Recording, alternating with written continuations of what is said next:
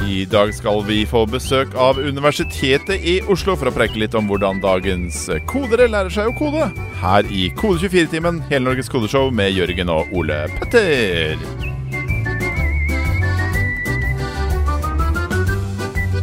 Jeg er... Du skrur på feil lydknott, Jørgen. Sånn, lydmann. Blir stresset av de der nye reglene til Lille Marie Simonsen. Vi blir stadig pålagt nye ting på studio. Det er åpenbart at dette ikke er vårt studio. Det begynner å bli mer og mer åpenbart. Vi prøver i dag også å holde en koronasikker avstand fra spyttoppfangerne foran mikrofonene. Er det det de er til? Nei, det er ikke det det heter. Men vi får altså som sagt besøk i dag av lektorene ved Institutt for informatikk, populært kalt IFI, ved Universitetet i Oslo, bare populært kalt UiO. Siri Anette Mo Jensen og Geir Kjetil Sandve. Tror du de kommer til å komme i drakter fra UiO, som t-skjorte UiO?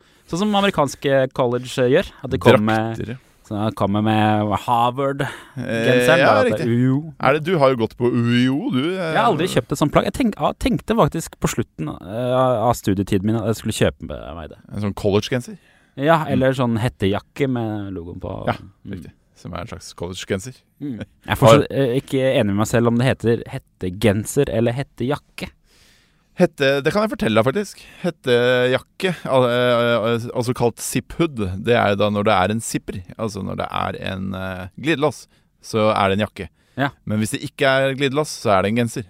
Jo, men hva er en hettegenser? Ja, en hettegenser er da en hettegenser uten glidelås. Ja, en hettejakke er en hettegenser med glidelås. Ja, det er sant. Når du sier det, så gir det mening. Da vet alle dere der ute den forskjellen. Hva har du gjort siden sist, Ole Petter?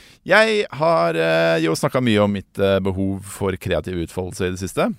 Jeg prøvde først å starte et hobbyprosjekt, en snus-slutte-app. Snus? Men det var så vanskelig. Er den avsluttet? Det er ferdig? Neida. Det er jo knapt påbegynt, men det var så vrient det her med Firebase og sånn, så jeg hoppet litt bukk over det, og så tenkte jeg jo, som jeg snakket om forrige uke, at jeg skulle ta opp igjen rappekarrieren min med å lage hiphop om pingpong, som jeg har gjort før også, og satt litt i gang med det, men jeg fikk ikke fullført det heller. Men i helgen fant jeg en annet kreativ utløp, nemlig å grave i snø. Ja, ok. Ja. Det har vi fått se i lunsjen for de som jobber med deg, at du gravde i snø og lagde slags sånn greske manesjer i snøen. Ja, en gresk manesje. Heter det? Som ingen kaller det, men hva heter det? En sånn slags stadion. Du vet sånne de grekerne sitter på med sånne lange kjoler. Absolutt, når de ser på gladiatorer som slåss. Ja, eller diskuterer filosofi. Teater, ja. Eller bare diskutere, ja, riktig. Ja, det skulle egentlig på en måte bli en slags kafé, så samboeren min og jeg kunne sitte på utsida av hytta hennes på Beitostølen og drikke kakao i solveggen. Tror du de hadde underbukse under de kjolene på den tida? Eller var det? Det er jeg usikker på. Du kan jo se på den gladiatorfilmen. For det kanskje de ikke hadde funnet opp underbuksen? De fant først opp buksa, og så opp underbuksa, tror du? Ja. Eller tror du at buksa bare ble mindre og mindre, og til slutt på en måte ble en underbukse, og så sa de, nei, nå trenger vi en bukse til over den bitte lille. Er det litt rart at en shorts er en kort bukse, mens en underbukse, da er den enda kortere enn en shorts, men har fortsatt en bukse? Ja, det er sant. Hvor går grensa? Truse er ikke en underbukse. Så der går kanskje grensa. Det ordet liker jeg ikke å bruke. Nei, ikke heller. Liker ikke å bruke truse heller. Nei. Nok om det. Hva har du gjort i det siste, Jørgen? Jeg har begynt på påskekrimmen, eller kodekrimmen, vi klarer ikke å bli enige om navnet, til kode 24. Ja, det er det jeg sysler med om tiden. Så du at jeg postet en avstemning på kode 24 på Facebook i helgen, Jørgen? Nei. Følger du med? Der spurte jeg om folk var interessert i en ny kodekrim. Ja, og da sa de nei. Så alt jobben mitt for ingen nytte. De sa ja. De sa ja. Jeg tror det var 90% ja. Så det er 10% som helst ser at du ikke lager en ny kodekrim. Jeg orker ikke det kodekrim-greiene, frivillige kodekrimmen. Styrete. Nei, så vi gir oss nå, og så tar vi imot gjestene våre. De kommer nok snart. Ja, vil du ikke si noe mer om kodekrimmen også? Nei, jeg vet ikke hvor mye jeg skal tease, ja. Det blir vi topper den i fjor på en måte, vil jeg si. Det blir gøy. Ja, det blir gøye humorparodier og vi jobber med det tekstlige. Ja, det tekstlige, ja, absolutt. Det blir litt parodier på kjente og kjære figurer i den norske utviklingsbransjen. Kanskje deg som hører på? Ja, kanskje. Hvis du Jeg skal ikke si hva det må hete hvis du er en kjent og kjær person i utviklingsbransjen, og det antar jeg du er. Du er uansett en kjær person av oss, i og med at du hører på oss. Så husk det, kjære lytter. Så tenker jeg vi slipper inn gjestene våre, Jørgen. Husk å abonnere, husk å gi oss masse 5 stjerner og likes. Og ja, du går rett på det nå. Ja, for vi sier ikke det på slutten når vi har gjester.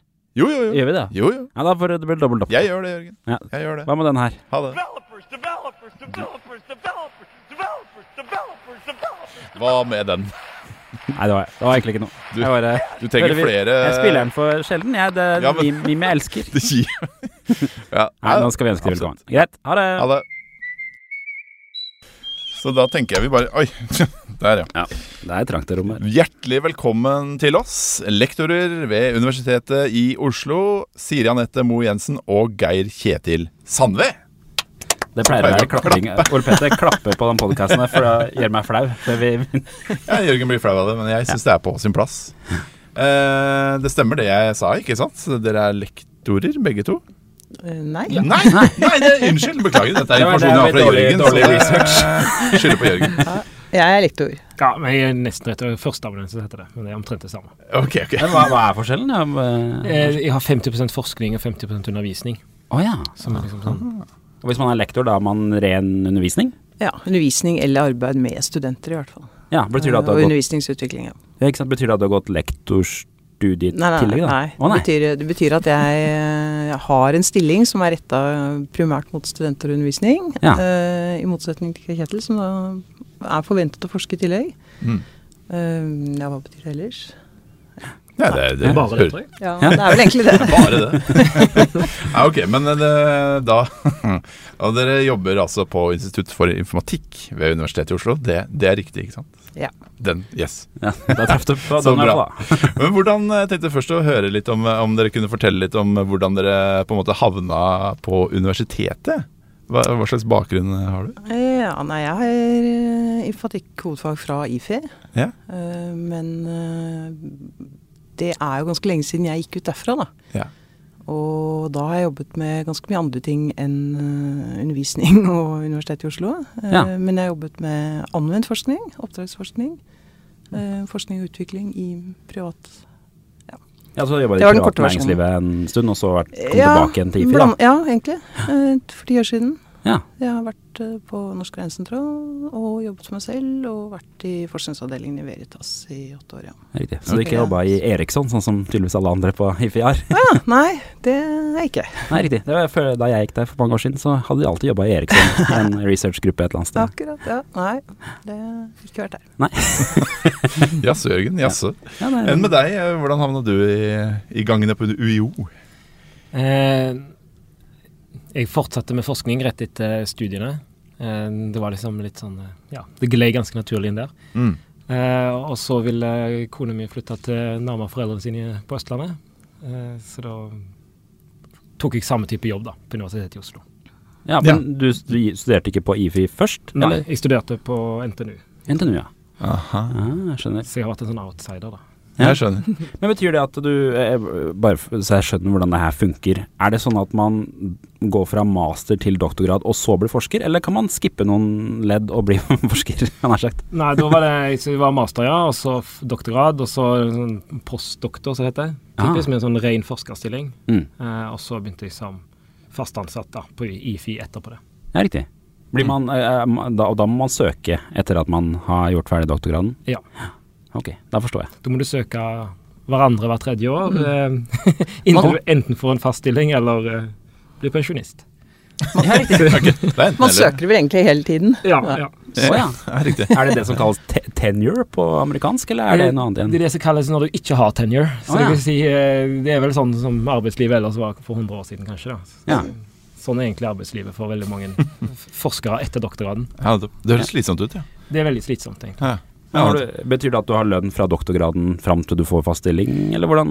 Nei, da må du, etter doktorgrad så må du søke om sånn 2-årige eller 3-årige stillinger, typisk. Og det kan jo være mange som har 10 sånne etter hverandre, som kommer på plass liksom 2 uker før den forrige stillingen går ut, så det er en sånn konstant redsel for arbeidsledighet blant ganske mange innen forskningen. Skjønner. Men det hører jo litt med at det er nok bedre i informatikk enn i mange andre fag. Ja. Det hører til.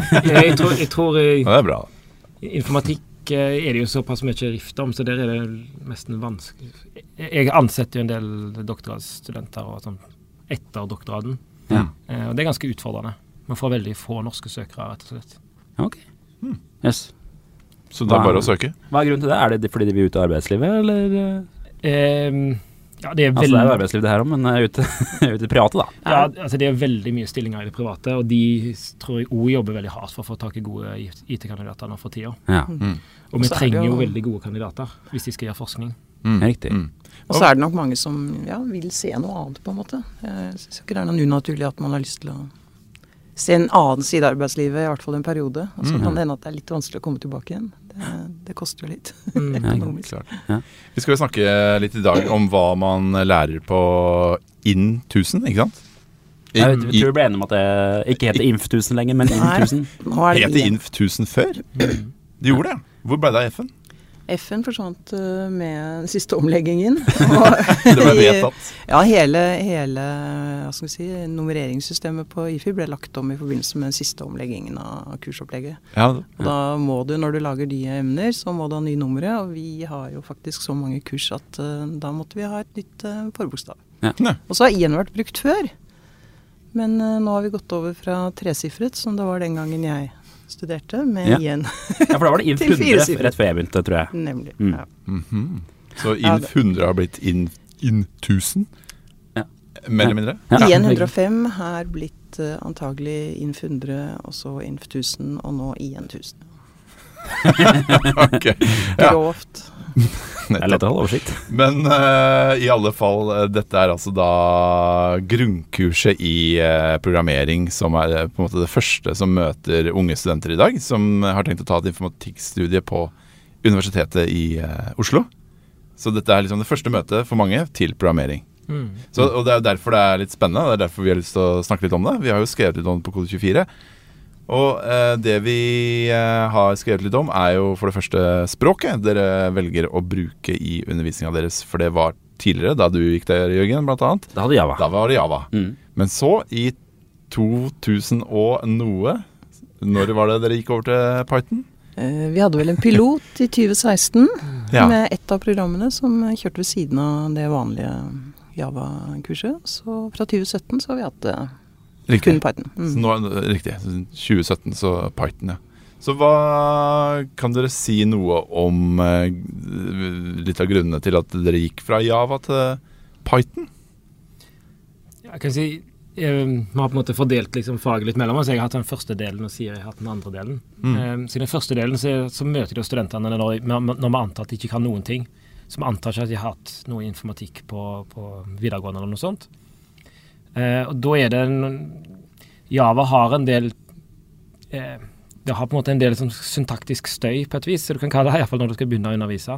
Så en ting liksom den der velkjente static void main, men kanskje mer viktig det på en måte at det kommer en del konsepter hele tiden, altså exceptions kommer veldig fort inn, om du vil eller ikke på en måte, og det liksom ingen måte å ignorere det på, sånn at det vi vel så var at det var ganske mange sånn det var mange ting som bare ble noen sånn tomme ord som man bare sa til studentene, du må putte det inn. Ja. Og dere har ikke lært hva det betyr ennå. Og det var et veldig sånn brudd med det vi ellers pleier å si, fordi det en gjerne sier noe av det viktigste med programmering at du lærer deg å forstå at du må skjønne absolutt alt, helt presist. Så det følte jeg, personlig synes jeg kanskje det var det største problemet, at jeg møtte meg litt selv i døren når jeg sa liksom ikke være fornøyd med en vag forståelse, samtidig som jeg sa at jeg skulle liksom bare ignorere visse ord.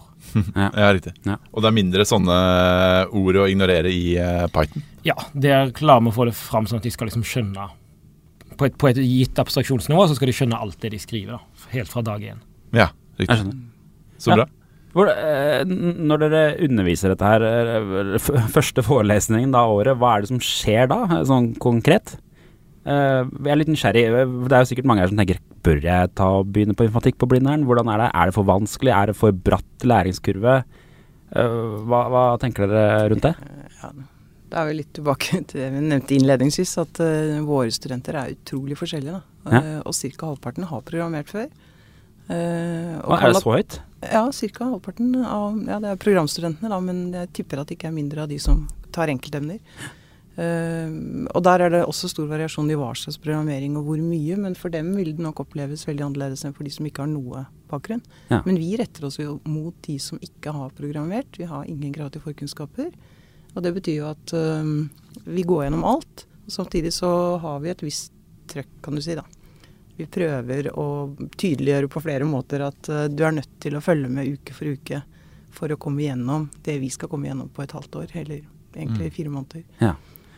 Så første forelesning så det 1 time med, hvor vi, da det jo Geir Kjetil som har den starten, går ganske rett på å skrive et program. Og så det 1 time med litt mer, hvordan legger vi opp dette her, hva informatikk, noen begreper som vi prøver å ha nevnt i hvert fall, som de skal ha med seg videre, litt om hvordan det kan være lurt å jobbe og så videre. Da jeg gikk der, så husker jeg at litt av det vanskelige var at man var på den åpningsforelesningen, som var ofte i sånn svært auditorium, Sofus Li, var det het? Det sånn det fortsatt? Ja. Ja, det det. Som sånn gigantisk auditorium, og så måtte man sitte og se på den lange forelesningen, og etterpå så måtte man komme seg ned på en sånn terminalstue og prøve å logge inn der og prøve å få skrevet det programmet. Det annerledes nå? Nei, det likt. Det vi har et forkurs. Ja. Og det anbefaler vi jo veldig sterkt. Altså i den uka før selve forelesningen da det begynner, så det 2 dager med 4 timer, hvor de først har en forelesning ikke så mye om programmering, og det litt bevisst fra vår side. Vi ser ikke noe poeng at dette skal gjentas da 3 ganger før de kommer til oss på en måte. Men de lærer om Linux, de lærer litt om det å skrive et program og redigere det og få kjørt det.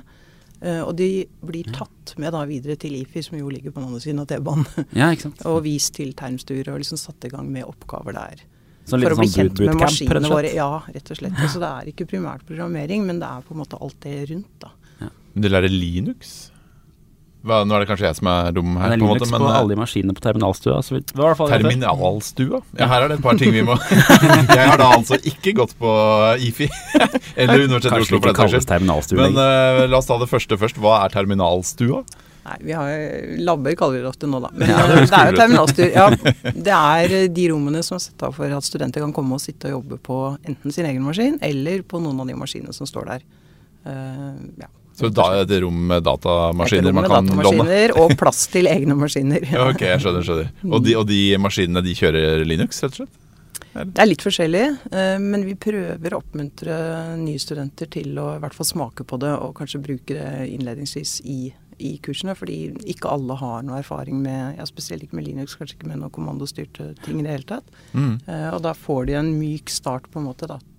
I senere kurs så det noen av dem det krever at du bruker for eksempel Linux da, som operativsystem. Ja, ikke sant. Ja, fordi de skal... det fordi det mye terminaljobbing, og man ikke kan be dem om å bruke Mac på en måte? Eller det fordi de skal sette opp Linux-servere? Det fordi de ikke har Mac-er på skolen, som folk kan bruke. Ja. Nå spør jeg. Jeg vet det. Nettopp, det derfor hvorfor? Det tror jeg delvis også et kostnadsspørsmål sikkert. Altså det jo mye rimeligere, det ikke fullt så overpriset. Nei, det derfor jeg sier det. Ja, ikke sant? Man kan ikke be dem om å bruke Mac, det skjønner jeg absolutt. Og så det jo en viss kanskje en historisk komponent i det. Det har liksom vært der siden, nå vet ikke jeg akkurat hvor lenge, men 60-70-tallet eller noe sånt, tenker jeg. Altså ikke Linux, men Linux har jo vært veldig lenge. Nei, det kom på slutten av 80-tallet. Ja, nettopp. Så det på en måte litt det å ha lært seg til å jobbe med kommandolinjer og på en måte være vant med den tradisjonen da. Ja, jeg skal ha møtt det. Og så tror jeg, altså fra IFIs side, så tror jeg det mye med drifting å gjøre. Fordi det veldig mye klaging på, de ønsker jo å fjerne det som av Windows-maskiner. Og det rett og slett fordi det vanskelig å ha et driftssystem som fungerer i et stort miljø. Virker det som da. Enklere på Linux-maskiner? Ja. Nå har dere litt utenfor vår. Ja, jeg skjønner det. Ja. Men så kult. Men innen 1000-kurset legger man opp til der at folk sitter med Linux-maskiner, eller det samme hva de bruker, bare de får kjørt Python på en måte? Ja. Men hvordan kjører dere egentlig Python? Altså sånn helt konkret, hva legger dere opp til at de skal bruke? Anbefaler dere for eksempel en editor, eller... noe sånt Vi prøver å gi dem noen anbefalinger som gjør at de kommer i gang. Og så vet vi at de kommer til å spasere ut i alle retninger etter hvert, men at du skal slippe å ta stilling til liksom valg av operativsystemer og editorer og alt hvis du ikke har lyst første uka da. Ja. Og det er ikke rett på Emacs med en gang? Nei, ikke nå lenger. Nei, det er bare et par år siden. Altså nå har vi prøvd å anbefale, fordi Emacs er jo ikke så enkelt kanskje å starte. Ja. Nei, det er det ikke. Så vi har prøvd å anbefale de siste årene, så har det vel vært Atom som en editor som da støttes på de fleste av disse operativsystemene som er tilgjengelige hos oss. Ja. Det er vel egentlig det vi anbefaler av verktøy. Ja. Og så at de lærer seg, altså at de starter med Linux, for at de kan klare seg når de setter seg på en maskin som har det, så får de til det de skal gjøre. Liksom. Ja. Det må vel ha på en måte hatt litt et mål om at fokuset skal på en måte ligge på programmeringen, som er mer en sånn konseptuell ting. Altså på en måte det å lære seg det å lage programmer, som ønsker at det skal være minst mulig mikk med alt dette her tekniske, fordi det er jo ikke et maskinvarekurs på noen som helst måte. Ja.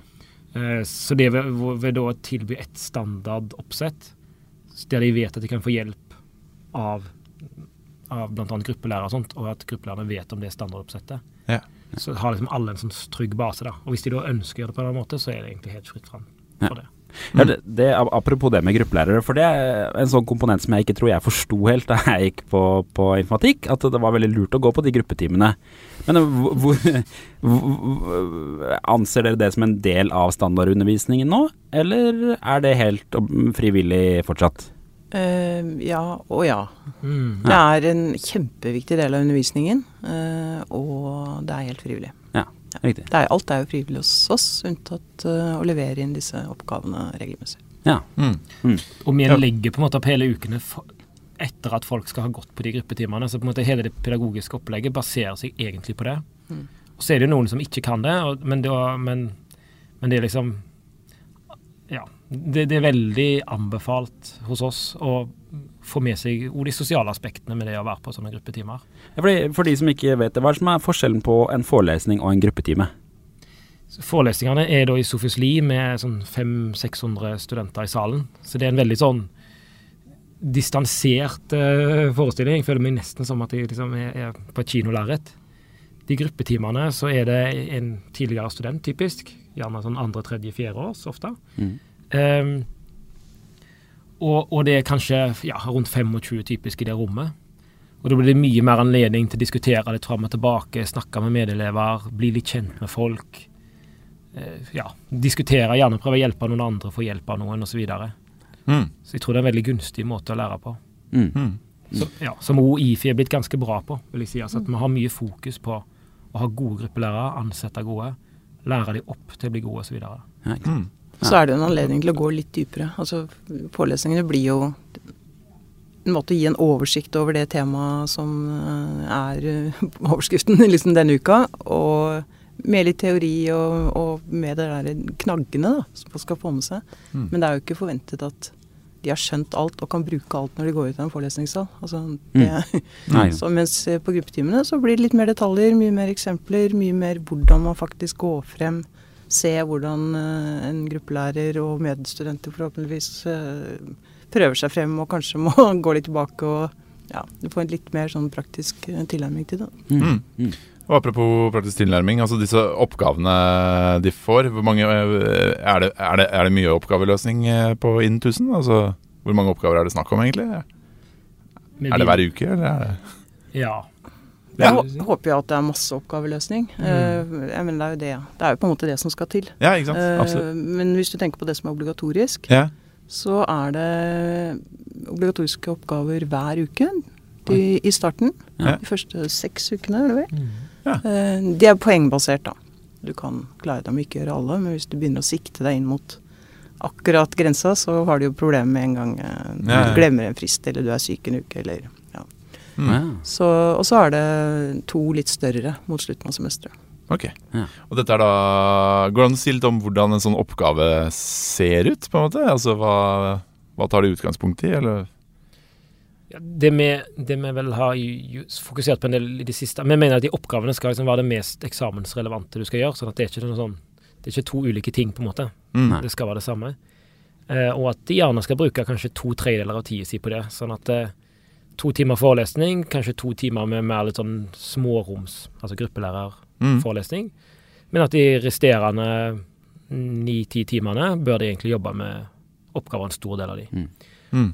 Og da har vi jo tenkt, vi har liksom et tema hver uke, og målet er at de skal liksom virkelig lære seg det temaet og gå skikkelig inn i det denne uka. Har du eksempel på et tema, eller? Det kan være løkker, for eksempel. Altså det å kunne løkke seg gjennom iterasjoner i et program. Riktig. Og da har den obligatoriske øvingen har kanskje ofte 10 små oppgaver knyttet til det. Gjerne organisert som 4, kanskje, med liksom ulike deloppgaver på det. Sånn at de skal få veldig mye variert trening på små oppgaver. Og i tillegg til det så har vi egentlig hver uke sikkert et 10-talls, kanskje ikke tar for sterkt i, men i hvert fall varierer litt, men ganske mange andre små oppgaver som er typisk sånn fra 10 minutter til en time. Kanskje heller 10 minutter. Og de obligatoriske oppgavene, de må leveres inn til dere, og så retter dere de? Ikke vi. Nei, er det automatisk? Ja, det er jo 500 studenter, så det hadde blitt litt mye på oss. Men vi har gruppelærere som retter og gir tilbakemelding da, til sine studenter. Og det gjør også at de får et mer sånn personlig forhold. De kan liksom huske igjen de samme studentene fra uke til uke. Er det fortsatt sånn at man må printe ut og levere? Nei. Nei. Men det holdt de på med da du gikk der, Jørgen? Jeg måtte printe ut og plassere en sånn hylle, husker jeg. Og så... Det må ha vært gammeldags da også, på en måte? Eller det må ha virket rart for deg? Ja, det var litt sånn.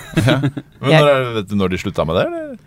Nei, jeg har ikke... Altså, nå har jeg vært på IFI 10 år snart. Og jeg tror ikke jeg har sett det den tiden i hvert fall, men på 80-tallet så var det sånn. Dette var langt ut på 2000-tallet.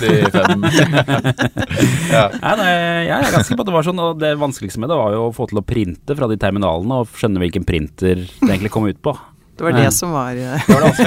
Eksamen var å klare printeren. Nei, så de leveres inn i noe, altså jeg vet ikke hva det heter, det systemet dere bruker på UiO, men... Jeg har et ganske fint system som er utviklet av studenter, tidligere studenter, som heter Devilry. Talende. Ok, så det... Så bra. Så det er ikke blyant UiO ennå som brukes... Nei, men faktisk så har vi... Men når du sier blyant, så har vi faktisk... Jeg har pleid å gjort en sånn gimmick av, i hvert fall på første forelesning, så bestiller jeg 500 blyanter og leverer ut. Jeg har funnet noen sånne billige små blyanter. Sånn at vi akkurat har råd til det. Men det er litt for å poengtere at liksom selve programmeringen kan du gjerne gjøre på en måte med blyant og papir, og på forelesningene så ber vi deg ofte om å prøve seg litt selv. Og gjerne da med blyant og papir. Mens innleveringen er vi veldig fornøyd med at vi ikke har håndskrift på. Men er det ikke eksamen på papir heller, altså? Nei. Jaså? Heldigvis det også. Jeg hadde gitt 1000 eksamen på papir. Ja, det er ganske ferskt. Er det det? De første digitale eksamene i 1000 er... 3 år siden, kanskje? Sånn. 3 år siden, og før det så skrev de for hånd på papir? Og vi sensurerte for hånd. Med rød penn og... Gjennomslagspapir? Ja, det var akkurat det gjennomslaget. Gjennomslagspapir, Gule kopier. Shit. Jeg prøvde å lese, liksom, første oppgavene gikk sikkert greit, men på de siste oppgavene med håndskrift og... Særlig hvis du var litt uheldig og hadde fått kopien. Ja, selvfølgelig. Shit. 3 år siden, ja. Det høres jo... helt vanvittig ut, men så bra at dere ikke gjør det nå lenger da. Det er veldig bra. Men hvordan gjør man egentlig eksamen nå da? Altså, kan man gjøre det på sin egen maskin og så videre? Nei. Det er et sånn, det er mye på liksom sikkerheten, holdt jeg på å si, rundt det. Så de har et svært lokale, der det sitter da mange 100 studenter og tar eksamen samtidig, der de har god kontroll på en måte. De er, med maskiner som kun kan brukes til å besvare med, ikke gå på internett og så videre. Er det på IFI-bygget, eller er det... Nei da, det ligger hva som blir det? Mot, litt grann vestover da, mot CS Vest. Ok, skjønner. En busstur unna, busstur langs ringveien. Riktig. Men de får altså ikke lov til å google under eksamen, men de kan selvfølgelig google da, når de løser oppgaver. Ja. Men det å google har jeg jo forstått er liksom en viktig egenskap når man driver og programmerer. Men hva er på en måte tanken bak at man på eksamen ikke har lov til å google? Jeg tror det som jeg tenker vel er at i en eksamenssituasjon så den jo på en måte litt kunstig per definisjon i og med at den begrenset til noen få timer. Så vi ønsker jo egentlig å undersøke da, noen egenskaper som skal være nyttige i store, komplekse, unike prosjekter som folk møter etterpå i arbeidslivet. Har du noen eksempler på det, eller? For nå ble jeg veldig nysgjerrig. Nei, altså, det som jeg tenker er at hvis du sitter hvis du sitter som utvikler og skal lage et svært system der det liksom ikke finnes noen lignende ting, eller på en måte ingen av konkurrentene dine har delt noe, så det på en måte begrenset hvor langt du kommer deg med den googlingen. Ja. Men det er klart, hvis vi skulle gjort det på en sånn eksamensform, så hadde vi ikke klart å lage 500 ulike oppgaver og så videre. Sånn at gitt de rammene da, med at vi skal ha mange 100 studenter samtidig, og prøve å få tak i egentlig egenskaper som de skal etter hvert da, trenger på en måte i en ekte situasjon, så blir det nødvendig på en måte å ikke gi tilgang til internett. For ellers så kunne folk gjerne vært gode til bare å søke opp den type begrenset oppgaver vi har mulighet til på en eksamen. Jeg skjønner. Ja, ikke sant? Men de får debugga koden sin på vanlig måte, eller de får tilbakemelding fra... De får ikke kjørt den. De får ikke kjørt den, eller nei? Så de får ikke beskjed om den funker eller ikke før de får karakter, på en måte. Men trekker det da hvis de mangler et semikolon? Nei, det det vi ikke gjør. Altså det vi ute etter dette jo ikke en full programmeringsutdannelse, på en måte. Det jo et semestersemne som skal gi tilgang til senere kurs, primært. Og det betyr at oppgavene blir jo relativt enkle. I hvert fall mange av dem tester ganske basic ting, altså. Men at du skal klare å bruke de grunnleggende tingene du har lært til å løse problemer. Ja. Og noen av oppgavene blir jo litt mer komplekse, altså. Men det de har lov til å ha med mye papir, altså alt på papir og ingenting elektronisk, ikke noe digitalt, det liksom det vi sier. Ja. Og jeg synes de kan ha med Python-bok og så videre. Ja. Aha, ja, riktig. Ja, skjønner. Det spennende. Eksisterer UiO fortsatt? Er det... Det ikke bruk. Nei, riktig. UiO, det var en sånn pakke man fikk for å lese fra fil før, Ole Petter. Men den var kanskje bare Java, det. Nei. Det var det der skanner-problemet, da. Ja, det var litt interessant at du nevner, for det var jo en av de tingene med marka, så var jo på en måte at fokuset gjerne gikk på sånne UiO, og ikke på en måte på løkkere. Så det folk husker var jo på en måte nettopp sånne pekuliariteter på et vis. Ja. Og det har vi nok prøvd å litt forenkle litt for å unngå det, da. Riktig. Ja, så denne var en av de tingene som forsvant. Ja. Men selv om studentene forhåpentligvis synes det på sett og vis enklere å jobbe med Python da, enn Java, går det an å si noe om hva studentene synes, etter deres erfaring, synes vanskeligst? Det noen konsepter som vanskelig å forstå, eller noe... det å huske ordet, liksom, eller det syntaksen, eller altså... Jeg tror det spørs litt når du spør. Ja, ikke sant? Fordi det jo litt sånn, vi snakket så vidt om det før, du bygger jo et hus på en måte, og det å lære å programmere jo veldig mye å bygge etasje for etasje, eller det litt sånn undervisningen legges opp i hvert fall. Og da det klart at den etasjen du til enhver tid driver og prøver å stable opp, den jo ofte litt ustø. Og så det klart at det det som kommer til slutt. Når det nærmer seg eksamen, da det kanskje det de har lært nyest. Da, og det jo det mest komplekse også. Ja. Og så det nok noen ting som vi ser av tidligere ting som ikke sitter så godt selv på eksamen. Ja. Det som jeg tenker kanskje det vanskeligste at det lett å tenke at programmering bør være sånn at hvis du bare har på en måte pugget utenat alle ordene og lært deg masse oppskrifter, så skal du på en måte være sikret.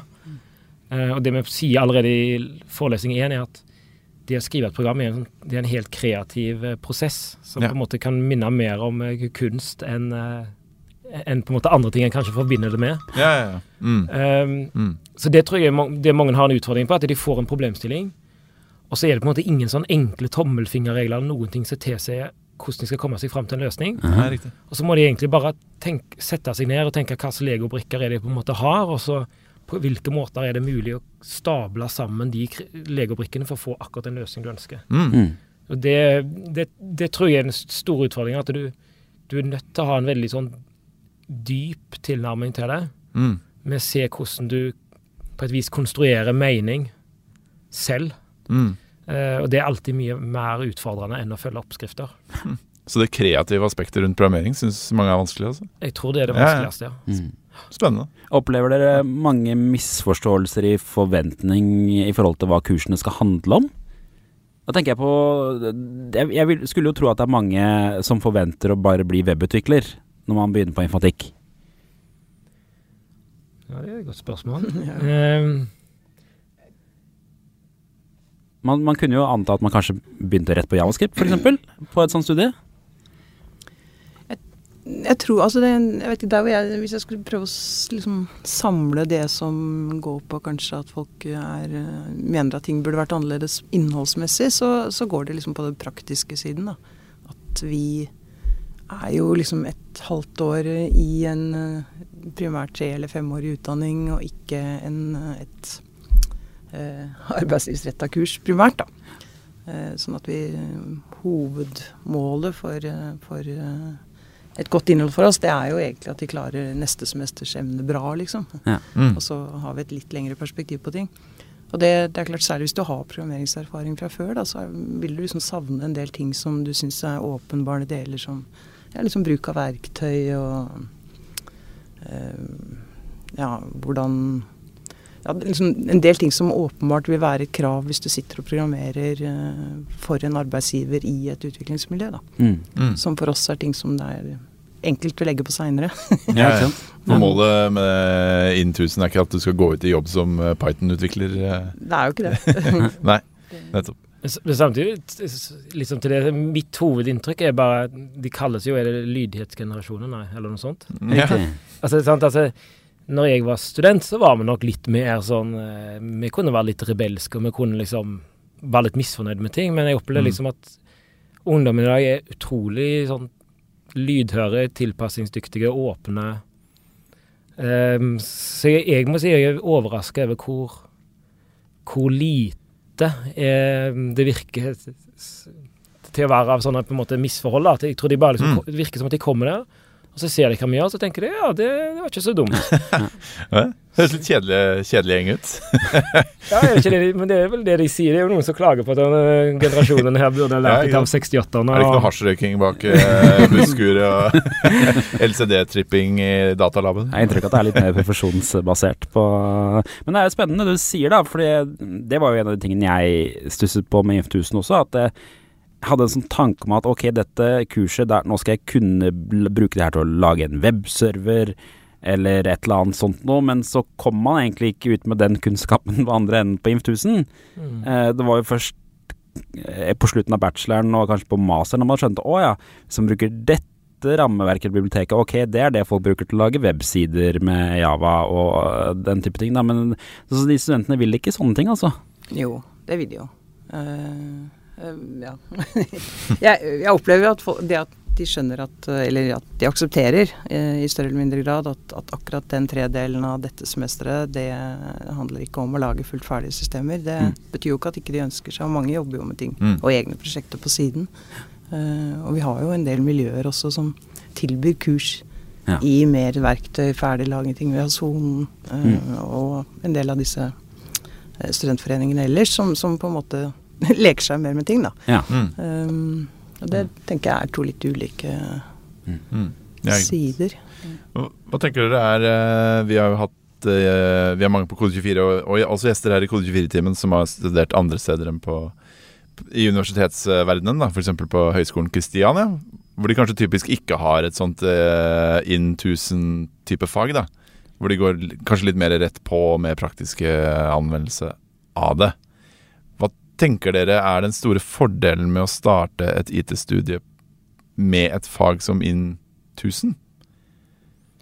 Det jeg tenker litt at markedet på en måte når jeg begynner mer i arbeidslivet da, som tross alt når jeg mer forsker og underviser, så en har på en måte ikke den samme tida som man hadde som student. Sånn at det utrolig mye detaljer jeg kan lære meg. Jeg kan veldig enkelt lære meg et verktøy, jeg kan lære meg en ny teknikk.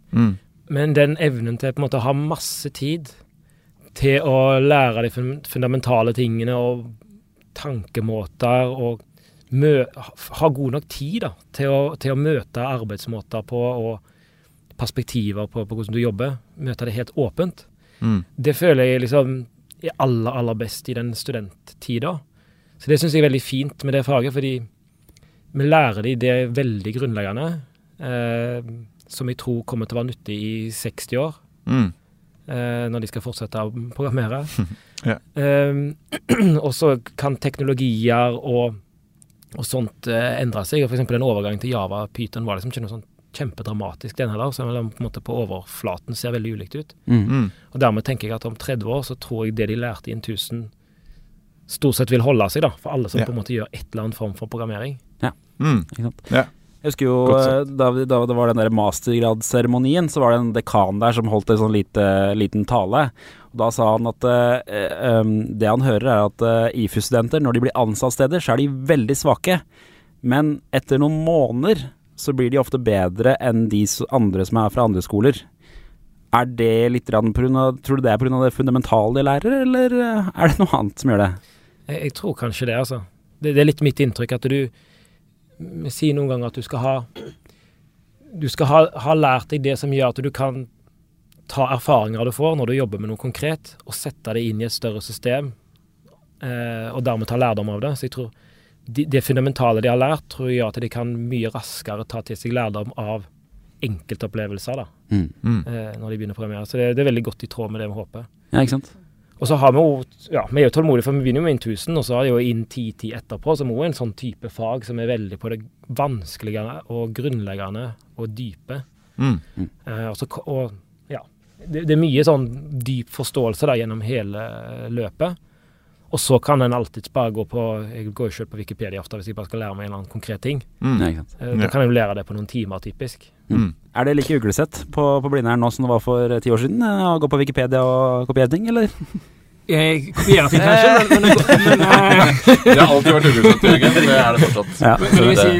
Jeg går mye på Wikipedia. Hvis jeg skal lære meg noe, så må jeg innrømme at da går jeg stort sett på Wikipedia. Jeg synes det best. Det uglesett på kode 24 år forresten, Jørgen, og kopiere ting.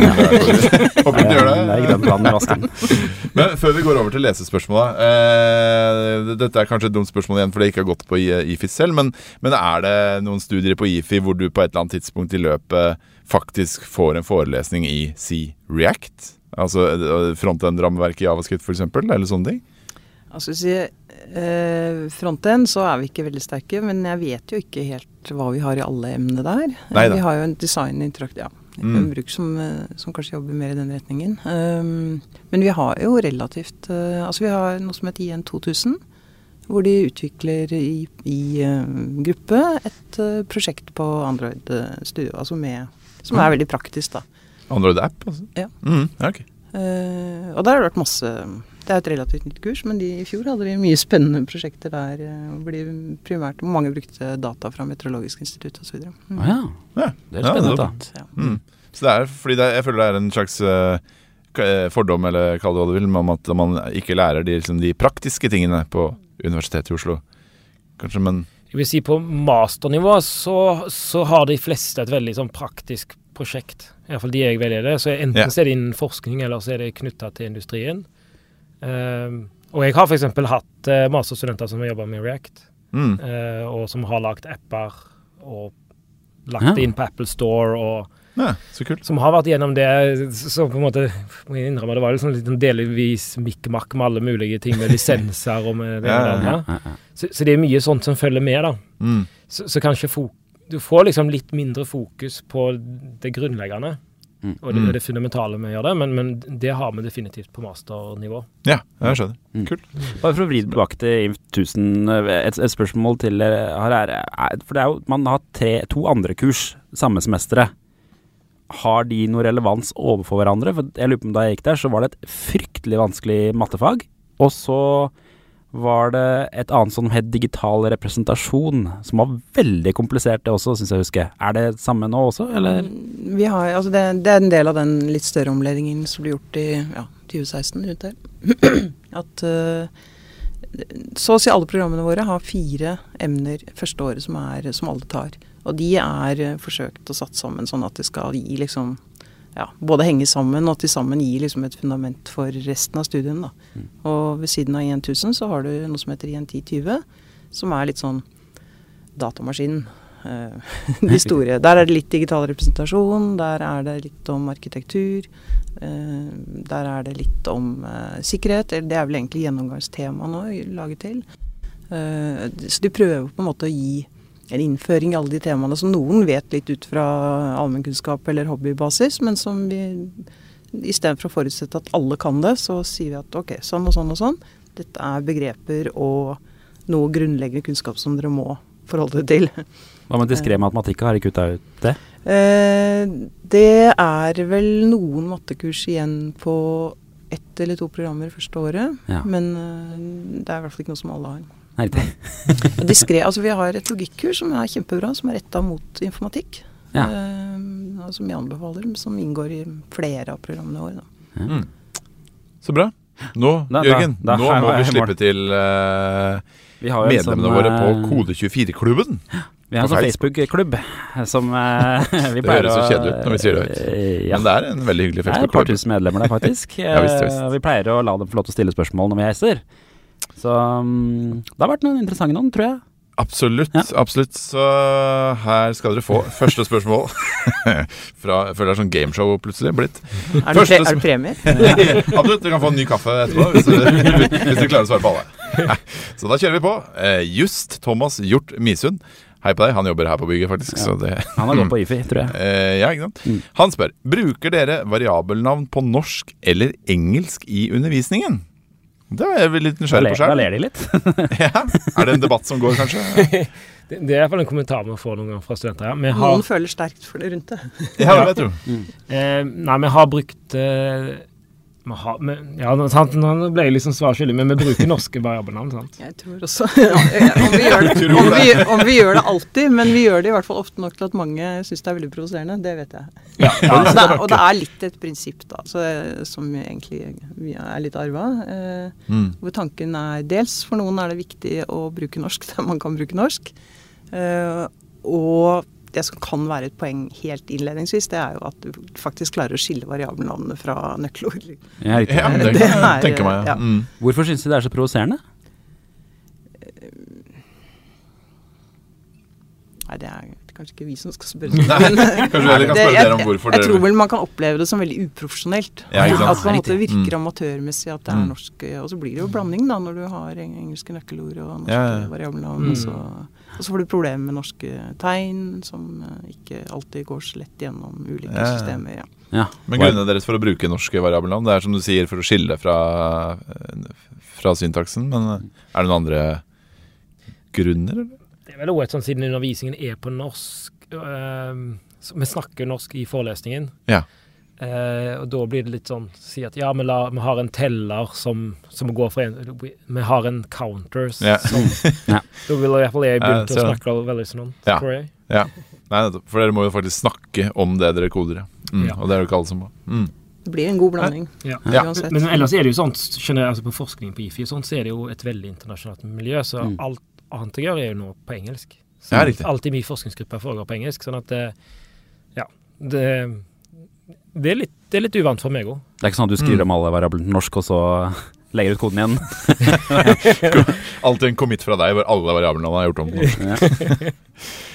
Emil Kristoffer Solli Melar spør, hvor dypt går man egentlig i materien? Lærer man seg assembler og hvordan en CPU funker, eller det bare Python? Han lurer på IN1000. Ja, IN1000, beklager. I IN1000 så adresserer vi ikke noen av de tingene, men det gjør de da nettopp i IN1020. Der skriver de bitte litt assemblerkode, og de får en sånn, lærer liksom de viktigste delene av en datamaskin og hvordan den fungerer. Og 1020 bygger det på 1000? Ja, det de to som går parallelt første semester. Sånn at de skal forhåpentligvis bygge opp under hverandre da. Ja, jeg skjønner. Det spennende. Kult. Eivind Dagsland Halderaker spør, hvilke konsepter innenfor programmering vanskeligst å forklare? Og det har vi jo allerede vært litt innom egentlig, men dette med at mange synes det var vanskelig å være kreative med koden sin. Det mer? Eller? Ja, altså vi starter med objektorientert programmering sånn halvveis ut semesteret, og det jo en vanskelig overgang. For da går det fra veldig relativt konkret. Det klart, ting går ikke helt etter hverandre når du innfører løkker og funksjoner og så videre. Men når du snakker om klasser og objekter, så det mange som får litt sånn bakkordsveis i overgangen da. Og før det så det bare variabler og løkker og... Ja, og de har funksjoner da. Sånn at det liksom, altså det litt som sa I stad, at det jo mange av disse tingene som vanskelige når det nytt. Ja, vi ser jo det, og så går det et par uker, og så tenker vi ikke over det lenger, liksom. Da det kommet inn I språket på en måte. Ja. Men det klart, den overgangen til klasseobjekter, den jo det en litt annen dimensjon da. Ja, jeg skjønner. Så jeg tipper at I begynnelsen det mest den kreativiteten de føler på, liksom, hvordan visste du at det var en while-løkke du skulle bruke, liksom? Og så tror jeg det neste litt det med funksjoner, for eksempel, altså parameteroverføring, hva skjer egentlig der med et argument og en parameter og så videre. Og så det nok den objektorienteringen, og så begynner det å bli samspillet mellom ulike klasser og referanser som også på en måte en utfordring. Det liksom arv. Kompleksiteten. Ja, arv, det toucher vi ikke på før neste semester. Da. Nei, det jo for vanskelig. Nei, skjønner fortsatt ikke arv. Jeg skulle akkurat til å si at jeg ikke sikker på om det så vanskelig, men da. Og Jørgen, så det. Neida. Mette Larsen skriver: kreativitet en skill som jeg oppfatter som lavt prioritert på realfag, mens matte og fysikk ofte påkrevd fra videregående. Jeg synes det uheldig, fordi kreative folk også veldig nyttig I IT-bransjen. Det slik på UiO? Kan en elev fra en kreativ videregående skole med studiekompetanse søke informatikk? Og det mattekrav på... Eller hvordan det? Dette jeg litt dårlig på, men jeg mener at det minst ett program som ikke har mattekrav I dag. Og ja, ikke sant? De to mulige språk, eller det som heter design, bruk, interaksjon. Ja. Og så det så mye unntak, og det noen hvis du tar enkeltemner. Ja. Men jeg tror at mange på IFI tenker veldig rundt akkurat det hun tar opp der. At vi ønsker på en måte å utdanne folk som kan mye teknologi, og som gode I informatikk, og som samtidig har litt bredde I interesser og kunnskaper og engasjement for øvrig da. Så ja, de veldig velkomne på informatikk, og så det lurt å bare nei, jeg tror at det går an å klare seg med ganske lite matte. Ja. Men det det jo lett å sjekke opp liksom, på nettsiden vår. Ikke sant. Så man kan sitte på I1000 muligens uten matte, hvis man vi bevisst unngår å lage oppgaver som krever at du spesielt god I matte for å løse dem. Det absolutt ikke poenget. Men forutsetter pluss og minus? Ja. Og ikke så mye mer. Vi unngår ofte prosentregning. Ja, det bra. Ja, det føler jeg nesten en av de største mytene I programmering, at man skal kunne så himla mye matte for å være en fornuftig programmerer. Hva synes dere om det? Jeg har min forskningsrolle, og så har jeg min undervisningsrolle, og forskningsrollen min på litt mer maskinlæring, diagnostikk I medisin og litt sånne ting. Der det veldig viktig med matte, vil jeg si. Men samtidig så ser jeg jo at det veldig mange andre typer jobber, der det mye viktigere med denne kreativiteten, det å møte folk, det å se folks behov, gå rundt og observere et våkent øye, og jeg hører akkurat på en bok nå som snakker om det med liksom, fordelen av disse generalistene som har på en måte litt sånn lateral thinking og får ideer fra ulike retninger.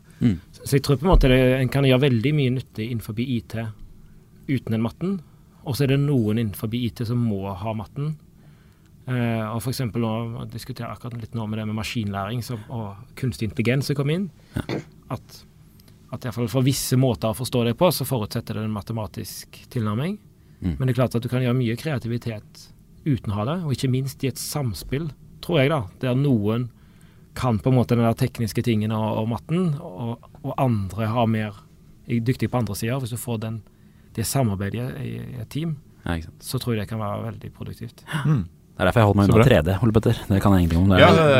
Men også det å på en måte ha et engasjement som går, og det jo ikke noen motsetning mellom det å være flink I matematikk og det å på en måte kanskje være samfunnsengasjert eller se de store sammenhengene. Men hvis det lov å liksom reklamere litt grann, så det en bok som heter Weapons of Math Destruction, som en god sånn intro-lettbok om hva skal man si, faren ved å bruke algoritmer og automatisere beslutningsprosesser og så videre uten å se det store bildet. Fordi du kan ha veldig riktig matematikk og likevel bruke ting på en feil måte. Da. Det betyr at folk som på en måte engasjert I konsekvenser av ting, uten nødvendigvis selv å kunne gå i detaljer på algoritmene eller lagre dem selv. Det jo kjempeviktig å få inn på stedet hvor man tar beslutninger og skal gjøre vurderinger. Det egentlig en advarsel til naboen din her, det da? Nei, han tror jeg han er trygg på, men det er en del av det jeg tenker at vi har et samfunnsoppdrag som undervisere. Da. At vi understreker også utad at matte er nyttig og helt nødvendig i noen sammenhenger.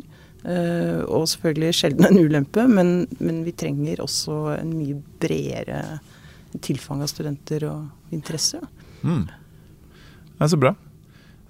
Siste spørsmål kommer også fra just Thomas Hjort Misund. Ivrig. Ja, det bra det. Hvordan skiller informatikkstudiene seg ved UiO fra tilsvarende studier ved andre universiteter her til lands?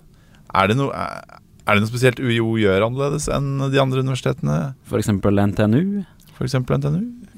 Ja, akkurat NTNU kan kanskje jeg ikke helt svare bedre på. Men generelt så tror jeg at vi er bredere og mer fleksible. Altså det er lettere og litt sånn pick and choose på en måte. Altså og det går litt på universitetsmodellen. Jeg tenker altså sånn det grunnleggende, føler jeg mitt studie på NTNU var ganske likt, vil jeg si da. Det vi på en måte har her, men det var som sivilingeniør da, som jeg studerte i data, så var det jo lagt opp. Jeg hadde vel kanskje 2 valgfag i løpet av 3 år. Det var alt jeg kunne velge. Det var ikke... Ja. Mens nå de hos oss står mye friere til å tilpasse fagene til sine interesser, kanskje. Det er hvilken retning de vil gå. Gjelder det selv på bachelornivå, eller? Ja, det vil si, det er mange sånne hovedlinjer som er ganske ulike i... Det er relativt få fag som er felles for alle på IFI i de første 3 årene, vil jeg si. Ja, det er vårt og i en tid til nesten. Nei, det er de 4 da, men selv der er det unntak. Mens resten er på en måte veldig, veldig tilpasset. De som går for eksempel språk, de går ganske langt inn på for eksempel den retningen. Hva er det folk stryker mest på bachelor? Hvilket emne? Ja. Ja, det er ikke vårt i hvert fall. Nei, det kan jeg ikke tenke meg. Vi kan jo si det da, at i hvert fall, vi har hatt veldig flinke studenter de siste årene. Det har vært veldig hyggelig. Det har vært litt sånn IT er tydeligvis veldig i vinden. Kanskje, hva som har skjedd dette ikke, men i hvert fall de studentene vi har nå. De er mer seriøse da? Dessverre så vet vi ikke helt, men de gjør det veldig bra, synes jeg, på eksamen. Altså, jeg blir veldig stolt hver gang jeg retter eksamenene nå. Så flott.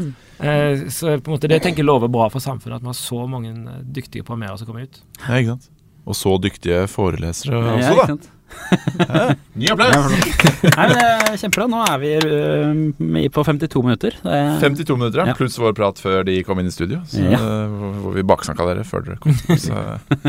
Men 1000 millioner takk for at dere ville ta turen hele veien opp til Hasle.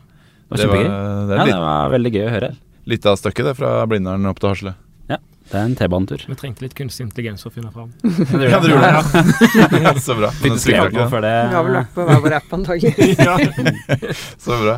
Nei, tusen takk for at dere ville komme. Tusen takk for at du var så flink med lyden, Jørgen. Tusen takk for at du hørte på, og at du gir oss så mange stjerner du bare kan, og abonnerer og forteller en kollega og tipser oss om nye gjester vi kan ha på Kode 24-timen. Så snakkes vi til uka, vi, Jørgen. Yes. Ha det da.